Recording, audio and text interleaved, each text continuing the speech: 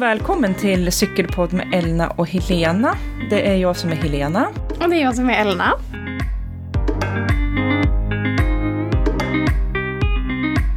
Och idag tänkte vi prata om vintercykling. Vi hintade ju om det i förra avsnittet, eller hur Elna? Ja, vi gjorde ju det. Och det är ju någonting som vi sysslar väldigt mycket med båda två.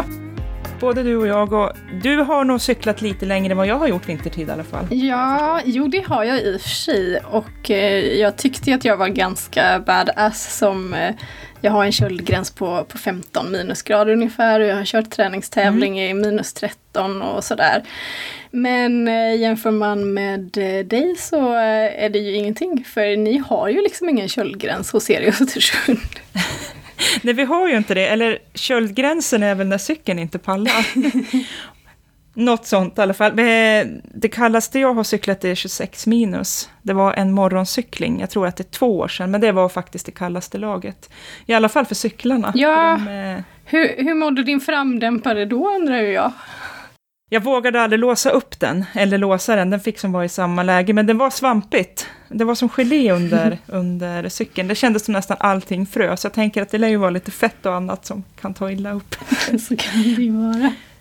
Men kroppen däremot, alltså man frös ju, alltså 26 är ju kallt, men när man höll igång så funkar det ändå ganska bra. Mm. Ja, 26 är verkligen, alltså så kallt är det i princip aldrig här. Det är klart att det händer, men det är ytterst sällan. Fast det 26, alltså, ja, jag vet inte riktigt. Men där säger vi att köldgränsen är då, i alla fall just nu. Men sen vet man ju inte. Den kanske kommer att sänkas. Ja, så är det ju. Ja. Jaha, jag tänker vintercykling, det kan ju vara så otroligt mycket, eller hur? Det är ju både, alltså vi bor ju på olika delar av landet till att börja med i alla fall, det konstaterar vi ju nu. Ja. Jag har ju vinter med snö, oftast i alla fall, och du har kanske inte vinter med snö alla gånger. Nej, jag har väl mer den här klassiska svenska vintern där alltså vi har ju snö, men sen kan vi ju danda på ha slask, och jag menar som den här veckan har vi haft både barmark och snö och barmark igen, och det är snöblandat regn och det är minusgrader och det är barmark och frost, och det är liksom, ja, man vet aldrig riktigt. Så jag cyklade sist så var det 3 plusgrader. Ja. Och idag har jag varit ute och gått i minusgrader, så det är liksom, ja, superstor skillnad.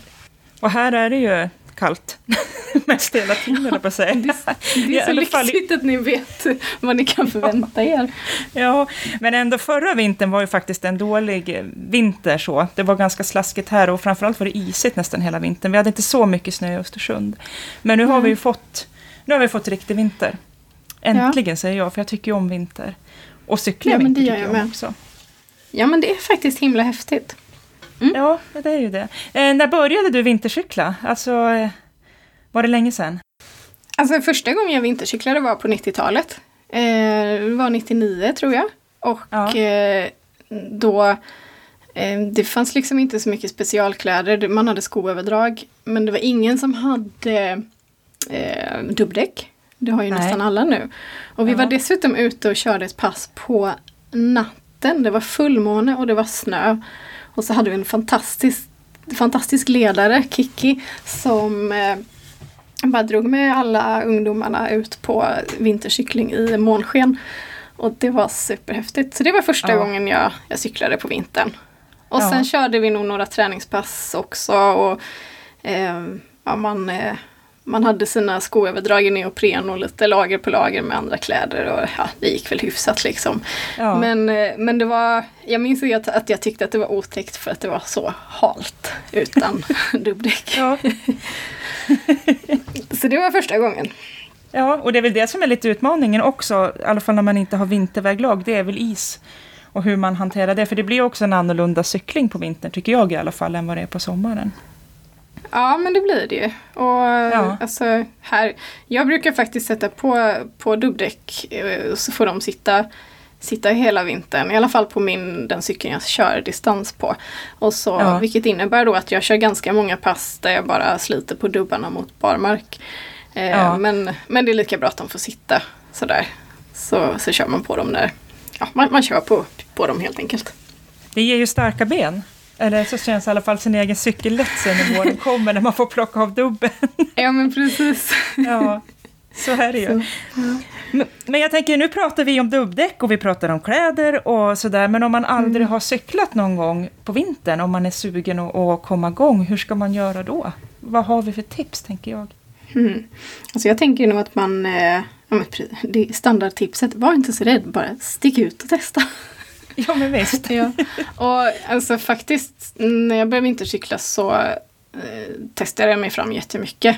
Och jag hade ett par för stora cykelskor som jag fick ner en yllesocka i, och sen hade jag lite överdrag på det. Och så får man liksom knå på sig de underställ man har och en vindjacka och liksom, testa lite. Har man ett par skidhandskar så kanske det går att köra i dem ifall man inte vill köpa cykelhandskar innan man ger sig ut och provar första gången.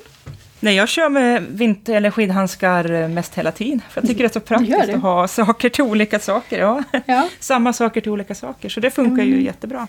Eller hur? Och du har väl också testat ganska mycket. Jag har för mig att du gjorde egna sulor till och med. Ja, jag gjorde ju det. Det var ju gången innan den där 26-minus-turen. Jag hade ju inga vinterskor. Jag körde med ett par stora spinningsskor, en storlek större. Ja. Så jag fick en socker och sen hade jag vinterskoskydd. Men det räckte ju liksom inte. Jag tror det var runt 20 den turen. Jag satt på kvällen, för vi kör ganska tidigt på morgonen. Så jag satt ju på kvällen och försökte fixa till egna sulor och sån där folie som man har till bilar på vindrutorna. Jag hade läst att det skulle vara bra. Och det funkade ju, men jag köpte vinterskor sen. För det är ju ändå en grej som jag faktiskt inte ångrar att jag har köpt. Det är bra. Ja, men visst är det. För jag tänker ofta att så länge man inte fryser om händerna och om fötterna så klarar man ju ganska mycket. För det är nästan det som är värst att frysa om. Det gör ju liksom, det kan ju göra riktigt ont att frysa om händer och fötter. Så bra skor och varma vantar. Sen om det är cykelhandskar eller skidhandskar spelar ingen roll, bara man håller sig varm och god. Ja, men visst. För då klarar man liksom det mesta.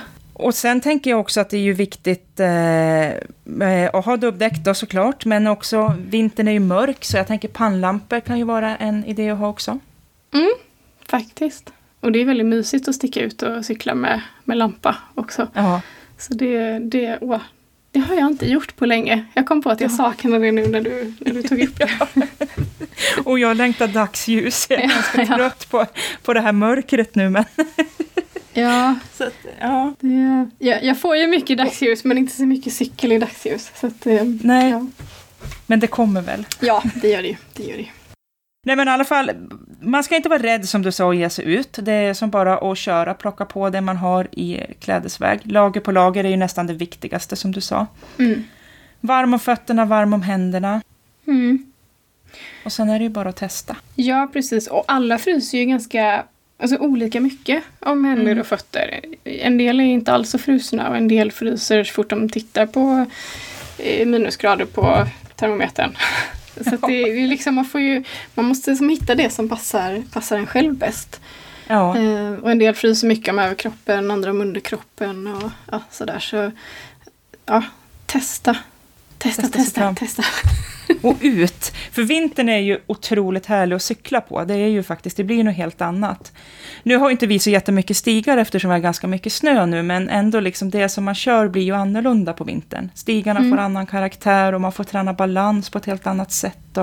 Och det kanske inte är den här, i alla fall för mig, för jag cyklar inte så jättemycket distans vintertid. Utan det blir ju mest, jag kör mycket skidor. Men det blir ju det här lite mer prestigelösa cyklingen, om man kan säga så. Jag är ute liksom för att njuta och få lugna pass och leka lite grann och koppla bort det här med intervaller och lite strava hets och sånt där. Så att det kan vara ett ganska skönt avbrott efter en lång sommar av både träning och tävling, tänker jag i alla fall.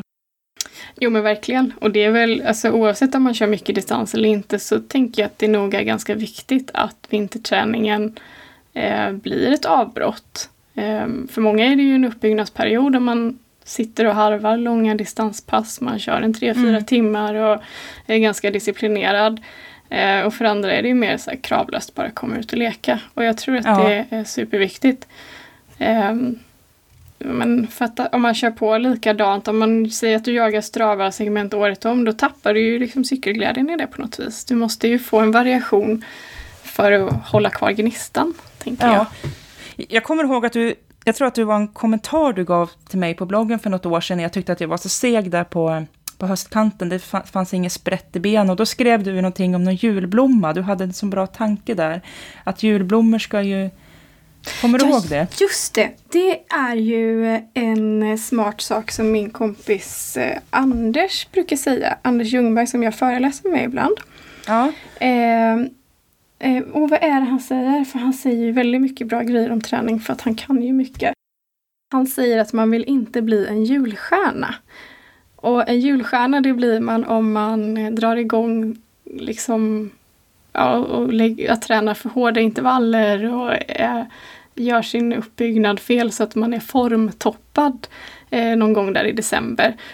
För då tappar man ju, du orkar ju liksom inte hålla formen hela vägen till våren och sommaren, utan då tappar du ju i form lagom till sommaren. Ja. Och jag tror också att han menar då att många av oss motionärer, elitmotionärer, gärna gör så. Att vi börjar engagerat i oktober, november och tränar massor. Och sen är vi i skitbra form kring jul. Och sen så tappar vi både lusten och orken och liksom allting så. Så ja, det var det jag skrev där. Att man inte ska vara en julstjärna. Och jag tyckte det var en sån himla bra grej, så det har jag tagit med mig. För man får ju såna dippar på hösten faktiskt. När om man har känt sig i bra form under sommaren och så åker man ut och så känns allting som sirap och man åker inte lika fort och man orkar inte backarna. Och så glömmer man bort att man har 100 lager kläder och man har däck med hur mycket dubb som helst och det är halt och det är snö. Och det är lätt då att man kan bli lite deppad. Men då tyckte jag det var så bra precis. Att ta med sig.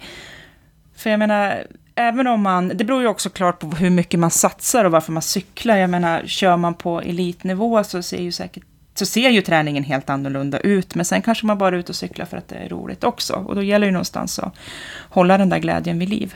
Precis, och kör man på elitnivå så har man ju ofta hjälp av en coach som har lagt upp ett träningsschema där man faktiskt vilar. Man helvilar från cykel och alternativtränar ofta hela oktober. Du kanske bara håller igång med lite styrketräning och promenader, men försöker liksom göra allt som man missar i livet när man elittränar.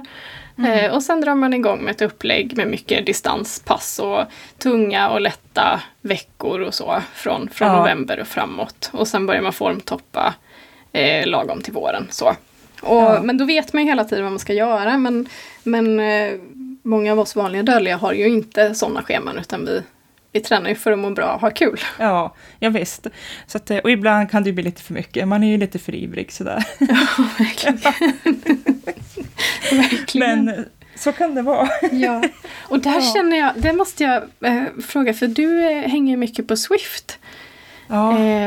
Har jag förstått. Och jag ser att folk tävlar mot varandra väldigt mycket. Ja. Och då blir jag lite så här orolig och tänker, men människor, tänk om ni tar i för mycket nu på vintern, då har ni ju liksom inget kvar i vår, för då har ni Swift-tävlat hela vintermånaderna. Tant blir orolig. Ja.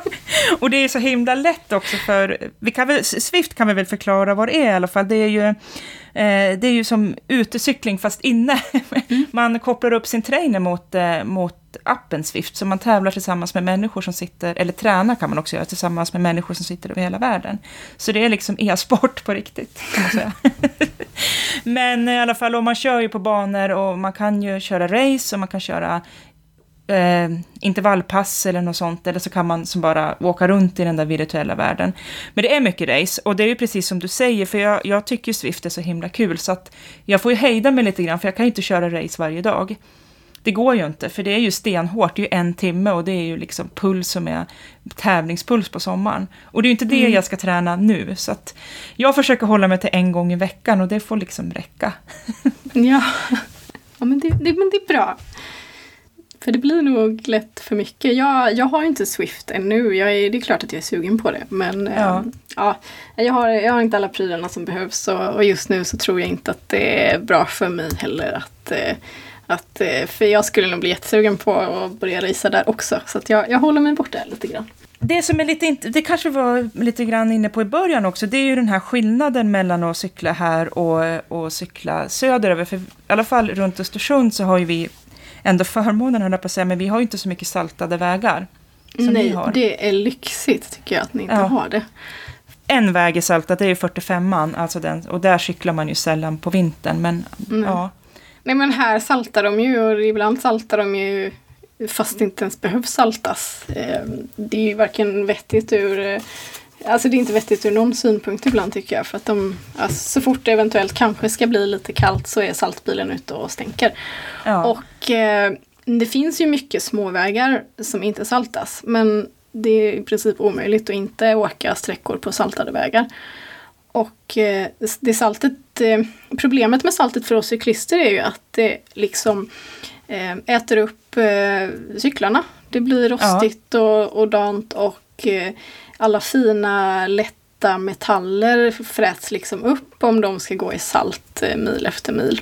Så du kör inte du har en speciell vintercykel med andra ord? Ja, precis. Jag skulle inte plocka ut min finhoj i salt. Det är liksom no.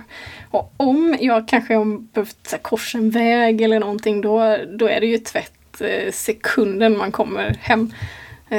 Det kan ju inte vänta. Så jag har faktiskt 2 vintercyklar. Jag har en MTB, en gammal 26-tumscykel som jag inte är eller behöver vara rädd om. Och sen så har jag en cykelcross som jag har skaffat. Och den har jag liksom vetat från början att den här stackars cykeln, den kommer att gå i salt. Och det är liksom det jag ska ha den till. Ja. Så den kommer att slitas fortare. Och sen har vi också, om man ska köra distanspass tillsammans här, så har man ju alltid skärmar och sådana kompislapp som är en hemgjord förlängning av stänkskärmen så att det inte ska stänka upp salt och väggugg på kompisen som ligger på rulle. Och det är ju liksom, alltså det är nästan obligatoriskt att man har en sån. Det finns klungor där man får inte hänga med om det inte sitter en kompislapp där bak. Du kanske får... Jag får införa det här. Ja. Men vi har ju inga kompislappar. Jag visste faktiskt inte riktigt vad det var. Alltså för det blir ju som sagt var inte lika... Alltså vi har ju inte saltet och så, utan det vi har det är väl en liten essay, en sån här liten lapp på sadeln, men det är ju mest för den egen skull. Men sen kanske det är lite annorlunda också, för jag cyklar ju inte så mycket, alltså det är inte så många distanspass på väg som blir för mig på vintern ändå, men det där är nog inte ett fenomen som är så stort här, får jag säga, med reservation. För det kan ju vara, kanske är några som känner kompislappen. Ja. Nej, för här är ju nästan vinterdistansen i en typ av cykelkultur. Man samlas och kör ihop alla de här milen som man ska köra för uppbyggnads skull. De som du kanske kör på skidor, för att man kan ju egentligen köra uppbyggnadsträningen på vilken, just det här för att träna för att bli uthållig. Att man håller igång 3-4 timmar, det kan man ju göra, det behöver inte vara cykel. Nej. Så pumpen får ju sitt ändå, även om det är skidor liksom. Jag kör ju mycket skate och det är ju jättebra för cykelmusklerna faktiskt. Att det är ju ungefär de som jobbar. Så och sen är det så sagt att det är lättare att göra timmar på skidorna än vad det är på cykel, tycker jag själv i alla fall. För jag är inte riktigt där så att jag är ute i 3-4 timmar och kör distans på cykel. Så långt har jag inte kommit i mitt vintercyklande, men det kanske blir. Jag har gjort några sådana där turer och tycker att det är jätteroligt och tänker att det här ska jag göra flera gånger. Men helgen är ju liksom skidor och på kvällarna vill man ju inte ladda pannlampan och vara ute i några timmar ensam. Alltså, nej. Men för mig det har låter liksom jättemysigt i alla fall. Ja, men det blir som en livsstil nästan. Det är det man gör på helgen på vintern. Inte både lördag och söndag, men en dag per helg, då är det vinterdistans. Och det är ju bara något man måste göra för att bli stark till sommaren. Ja. Sen finns det ju inte på min karta att jag skulle kunna köra distansträning på skidor. Vi har så här 200 meter skidspår på IKHP. Det blir några varv, de där 4 timmarna. Ja. Så men jag gillar verkligen vintercykling. Det är lite grisigt och det är lite långtråkigt och men det är som pannbensbyggande och det har sin charm att sitta där och bara nöta mil och längta efter sommaren också. Ja, men visst. Och jag tänker att, och för mig är ju vintercykling, det är ju helt underbar. Vi är ganska duktiga på fika här uppe när vi cyklar i våran happygrupp. Det är liksom, kaffe är stadigt och det är ju det här, nu kör jag ganska mycket fatbike. Så får köra skoterspår någon timme och sen dricker man kaffe i ett vindskydd och så cyklar man vidare. Alltså det är ju underbart vintertid. Det finns ju faktiskt inget bättre. Nej, det låter ju supermysigt. Ja, det är det ju. Ja. Så att det är ju... Men hur löser du, blir ni inte kalla om ni stannar och fikar utomhus mitt i passet? Jo, vi blir jättekalla. Vi fikar väldigt snabbt. Okay. Ja, men och sen får man ju... Man får ta lite kyla. Ja, det lät som vi satt i flera timmar och bara, mysigt att fika kaffe. Och det är ju också ett tips, tänker jag, om man nu vintercyklar med fika, det är ju faktiskt att plocka ner lite typ överdragskläder. Jag brukar ha en lätt dunjacka, sån här tunn, du vet. Så man kan och byta mössa och handskar och sen stoppar man ner det i ryggsäcken när man sticker sen. Så då håller man sig varm även när man fikar. För det är ju det kluriga, för man blir ju kall. Så länge man håller igång och cyklar på vintern, då är man ju varm. Det är ju så fort man stannar eller sådär, det är ju då liksom man känner att det är kallt och svårt att komma igång igen. Så det är ju... Ja, man vill ju inte få en punka. Man vill ju inte göra misstaget att man stannar och käkar banan och sätter ner foten och blir kall. Eller att man stannar precis innan en nedförsbacke. Ja, visst. Det är ju väldigt lätt att göra. Man tänker så här att jag ska bara cykla upp för backen. Sen så tar vi en liten paus. Ja. Upp för backen, det innebär ju att det är ner för backen sen. Och då fryser man ju ihjäl när man ska igång. Oh ja. Nej, det är ett big no-no när det gäller vintercykling. Stanna inte upp för backen. Börja med en uppförsbacke. Kan ju vara ganska bra också. Ja, verkligen. Så det är ju... Men jag tänkte, vi var inne både på fatbike och vi var inne på cross och sen vanlig mountainbike. För jag menar, man kan ju faktiskt cykla på olika cyklar på vintern. Du har speciella vintercyklar. Det har ju inte jag haft så. Jag har ju haft min mountainbike, även den alltså fina cykeln, även på vintern. Och nu har jag en fatbike som jag använder på vintern. Så att det finns ju... Det går ju cykla i stort sett på vad som helst, höll jag på att säga. Men... det gör det. Ja. Det gör det verkligen. Och... Det som kan vara en fördel är jag gillar ju det här med att man har en vintercykel, att man har en härk som den glappar och växlarna funkar inte jättebra och den är inte särskilt snygg och den är inte särskilt lätt. För då blir det väldigt roligt sen på våren när man går tillbaka till sin fincykel och verkligen får den här känslan. Det är som att plocka ut en ny cykel. Ja, men visst. Den känslan. Det är lite så här Ronja-skrik på stigen då när man har fått plocka av alla de här tunga grejerna som i mitt fall och känner bara, wow, vilken cykel jag har. Ja, verkligen. Men det kan ju faktiskt räcka med att man plockar av dubbdäcken så känns det ju mycket lättare. Ja, så är det ju. De väger ju en del om man jämför. Ja. Och låter framförallt. I början av vintern är det ju ett härligt ljud att få höra de där dubben mot asfalten och man njuter liksom. Och sen någonstans där i mars så känner man, men ljud. Ja, precis. Då vill man inte höra det mer. Nej. Då vill man bara ha den torra stigen och de snabba däcken igen. Ja. Men du Helena, vi sitter här och snackar vintercykling som att det är världens mest naturliga sak att man sticker ut och cyklar på vintern. Behöver man kanske inte lite motivation också? Hur gör du där? Hur tänker du? Ja, för helt ärligt så har ju inte jag vintercyklat så länge. Men det som fick igång mig och det var ju att jag faktiskt hade ett kompisgäng som väntade på mig. För det är inte så himla lätt att komma ut, helt ärligt. Nej. Att ha ett kompisgäng som man har bestämt att man ska cykla med, det är guld värt. Ja. Och det gäller ju egentligen inte bara på vintern utan året om. Absolut. Lika mycket på sommaren också. Men det är kanske lite extra på vintern. Och speciellt då när det är, jag menar, det är kallt eller på förvintern innan snön har kommit, när det är mörkt och det är några minusgrader och det kanske regnar samtidigt som det snöar och liksom, då är det ju inte så att man skrattar ju inte på vägen ut när man ska cykla. Så är det ju många gånger. Nej, så är det ju verkligen. Och de här målen som man har, de kanske ligger väldigt långt fram också. Man ska köra sina långlopp till våren. Man kanske ska köra cykelvasan. Och det är nästan ett år dit.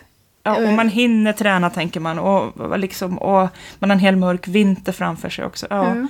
Då är det antingen vänner eller att man har något mål på vintern. Det kan man ju också ha. För det var vi inne på lite grann i förra avsnittet, att du faktiskt har ju kört Vättern runt på vintern. Och det tycker jag låter galet alltså. För jag tycker Vättern runt på sommaren är långt. Ja. Men du gjorde det på vintern. Ja, jag gjorde det på vintern. Det gjorde jag. Och jag minns väl att när jag bestämde mig för att köra den här utmaningen då satt på en fest och snackade lite med cykelkompisar. Det var efter den sista XCO-tävlingen i Västgötacupen så är det ett gäng som brukar ses och ha en god kväll ihop. Och då var det någon där som bara, men du är lite knäpp. Borde inte du gilla att köra Ablock Winter Challenge? Och jag tänkte först bara, no way, för jag har sagt att jag aldrig mer ska cykla runt Vättern. För att jag tycker att jag vill cykla i skogen. Men sen så tänkte jag att jag ska göra det ändå. Och den där hösten var ganska speciell. Jag behövde någon form av krishantering för jag hade varit ganska ledsen. Så jag cyklade, då hade jag ju det där målet. Jag cyklade mil efter mil efter mil för mig själv. Bara för att liksom hantera min sorg. Och samtidigt faktiskt göra någonting överhuvudtaget. Till en ganska bra träning. Jag körde många pass där jag liksom bara drog iväg åt ett håll så långt jag orkade och sen cyklade jag hem. Alltså det var lite galet. Och sen var jag ju ganska nervös för om jag skulle klara det där. Det är ju ganska speciellt att köra så långt på vintern. Och inte veta vad det blir för väder, tänker jag. Alltså det kan ju lika gärna vara snöstorm i 30 mil. Ja, men och det kan vara isigt i 30 mil. Och jag menar, och det är många timmar. Ja, och det vet du ju inte. Här nere vet vi ju inte vad det är för väder förrän du liksom vaknar och kollar ut. Det kan ju ha varit snöstorm på kvällen och sen är det plusgrader och barmark på morgonen. Det vet vi ju typ aldrig. Och första året Winter Challenge gick, då hade de ju typ snöstorm. Alla grabbar med skägg hade liksom istappar i mustaschen och sådär. Men vi fick ganska perfekta 3-4 minusgrader och det blåste inte jättemycket och sådär, så att det var ändå ganska bra förhållanden. Lätt att klä sig för och inte så himla extremt. Så att det var schysst. Men visst, om inte jag är helt fel, visst hade man också möjlighet att kunna lämna kläder med någon följebil eller hur funkar det så liksom? Jo, men det hade man. Man kunde lämna ombyten i följebilen och vid varje depå så hade man möjlighet att ta fram sina kläder och byta och fixa. Och sen var det också 2 fartgrupper. Det var en lite långsammare grupp och så var det en snabbare grupp.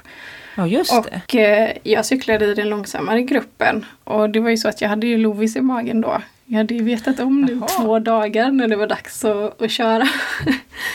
Så hon har cyklat Vättern runt nästan hon nu då? Ja, hon har ju gjort det. Ja. Men för att safea så körde jag ju inte alla milen.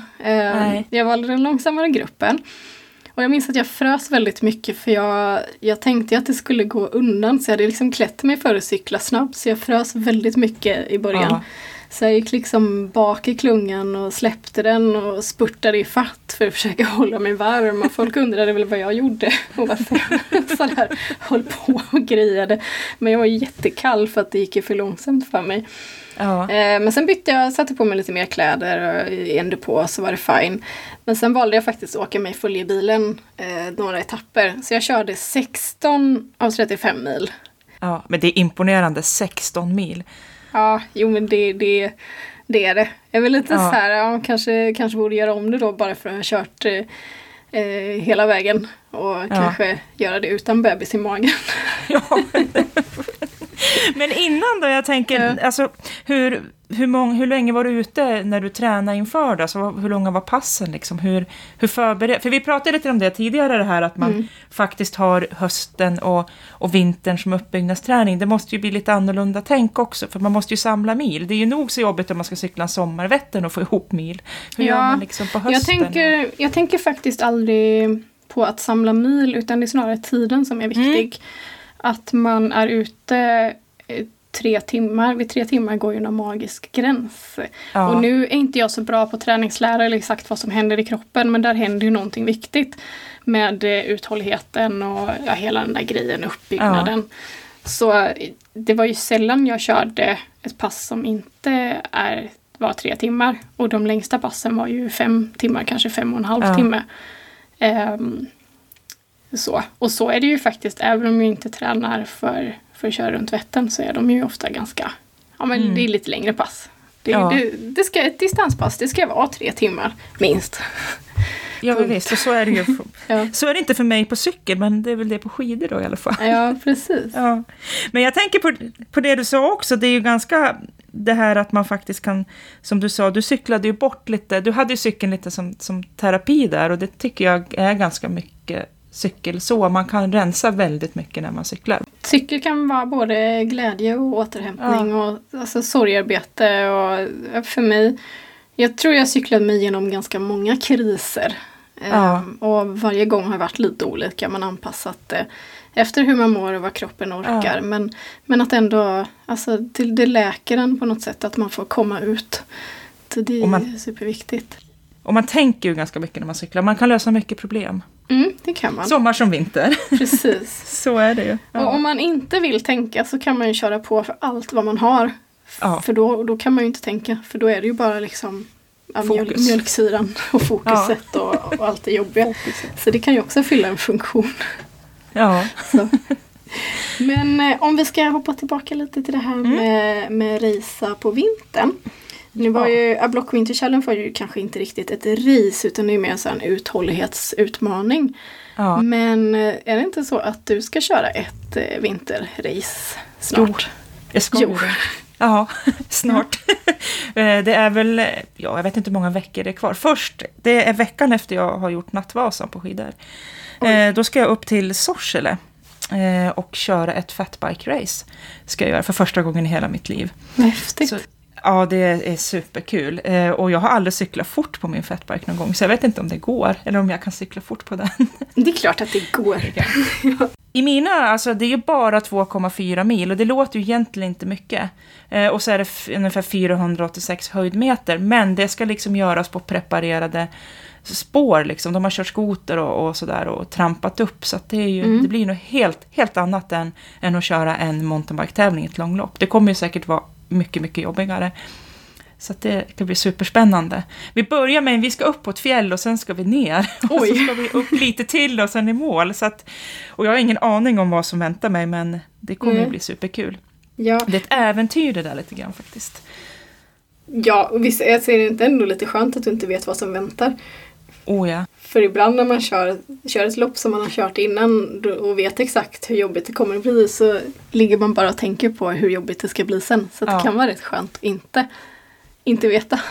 Nej, och liksom om man inte har gjort det förut heller, för har man gjort någonting, så fungerar i alla fall jag, då har jag en tid att slå och jag vill köra bättre, och här handlar det ju bara om att ta sig mål utan att dra cykeln allt för mycket. Jag vill ju gärna sitta på den hela vägen, men oftast är ju fatbike-cykling, då får man ju gå lite grann och man kör fast, och det beror ju lite grann på hur det ser ut, så att det är ju... Och det kan ju vara, det här är ju 10 mars, det börjar ju gå mot vår då även där uppe, men det kan ju vara jättekallt, eller så kan det vara varmt och det kan vara dagsmeja i snön och så blir det liksom tungkört och det kan komma snö och så det är mycket som spelar in. Så det är lite som här, ni vet inte riktigt förrän ni verkligen står på startlinjen vad det kommer att bli. Nej, men visst, och hur ska jag klä mig? Och hur får man med sig vätska som inte ska frysa? Fast men det är allt sånt där. Så jag känner mig jättenybörjare på att racea. Men jag ser fram emot det, för det här ska bli superkul. Alltså det låter ju jätteroligt. Är det många som är anmälda? Jag vet faktiskt inte, men de hade något mål kanske på, 30 anmälda och sånt där. Ja.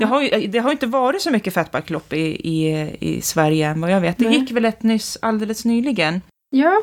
Men det är ju inte så stort. Alltså fatbike har ju blivit stort de senaste åren, men inte liksom på tävlingsfronten. Men jag har ju för mig att det gick något inofficiellt SM för något år sedan. Var det Högbobruk kanske? Jo, men det var det nog. Visst gjorde det när du säger det, så var det absolut så. Ja. Så var det. Där skulle du varit med. Fast då kanske du inte hade fatbiken. Nej, jag hade ju inte det då.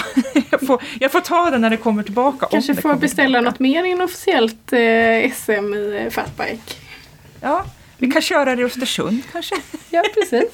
Nej, men det är ju, jag tänker också, det är ju just att ha en sån här tävling framför sig också. Det är ju lite motivation att cykla också. Det svåraste för mig är att jag ska liksom både åka skidor och så ska jag cykla och så ska jag inte svifta för mycket och så måste jag vila lite grann också, så det är ett pussel. Ja, jag tänker att din största utmaning där är att du ska köra Nattvasan en vecka innan. Ja, Absolut. Och återhämta dig bra. Ja, och det är ju alltså, det är svårt för det tar så otroligt mycket på benen framförallt att skejta och överkropp. Och har man ändå åkt så många timmar skidor så behöver ju kroppen vila också. Ja, precis. Vila en vecka, sen kör du några så här igångsprättar dagen innan. På fatbiken. Väcker cykelbenen och sen kommer jag är säker på att det kommer gå hur bra som helst, Helena. Ja, det hoppas jag också. Jag tänker varje gång jag läser att du är nervös så går det ändå superbra. Ja, jag tror jag behöver vara lite nervös. Det kanske vi alla behöver lite grann i alla fall. Ja. Så länge det inte tippar över liksom. Ja. Men hur som helst så vintercykling, det är väl en stor tumme upp för det, eller hur? Ja, en riktigt stor tumme upp för det. Jag tycker verkligen att man... är man lite nyfiken så tycker jag verkligen att man ska ge det en chans. Det är en härlig grej. Och både du och jag har skrivit spaltmeter olika tips vad man kan tänka på och vad man ska klä sig och hur man allt inte ska klä sig. Och, Så att, jag tycker verkligen att det är mer vintercykling åt folket. Det är en grym grej. Men när man väl gör det och efteråt, tänk efter sånt där riktigt misärpass när man har haft någon gång, när man har frusit eller det har varit lite skitigt och lerigt och man kommer hem och får ta en varm dusch och känner, fasiken vad jag var tuff nu som fixar det här. Det är också en ganska skön känsla. Det är en underbar känsla att känna sig sådär nöjd och att man har utmanat sig själv och verkligen kommit ut och gjort det man ville göra fastän det var skitväder. Ja. Det är en härlig känsla, det är det verkligen. Man känner sig lite tuffare just då. Ja, men eller hur? Man känner sig lite så här badass. Eller hur? Och du gillade ju att cykla i riktigt sånt väder också, fick vi ju veta förra gången. Ja, jag älskar ju skitväder. Det är något fel på mig. Så. Men jag tänker vintercykling skulle man kunna prata jättemycket om. Så det kanske är någonting vi får återkomma till, eller kanske... Ja, vi skulle ju kunna djupdyka på något framöver. Ja. Och så, vi sa nog det i förra podden också att vi blir superglada om ni kommer med frågor. Så ska vi försöka svara på dem. Så gott vi kan. Precis.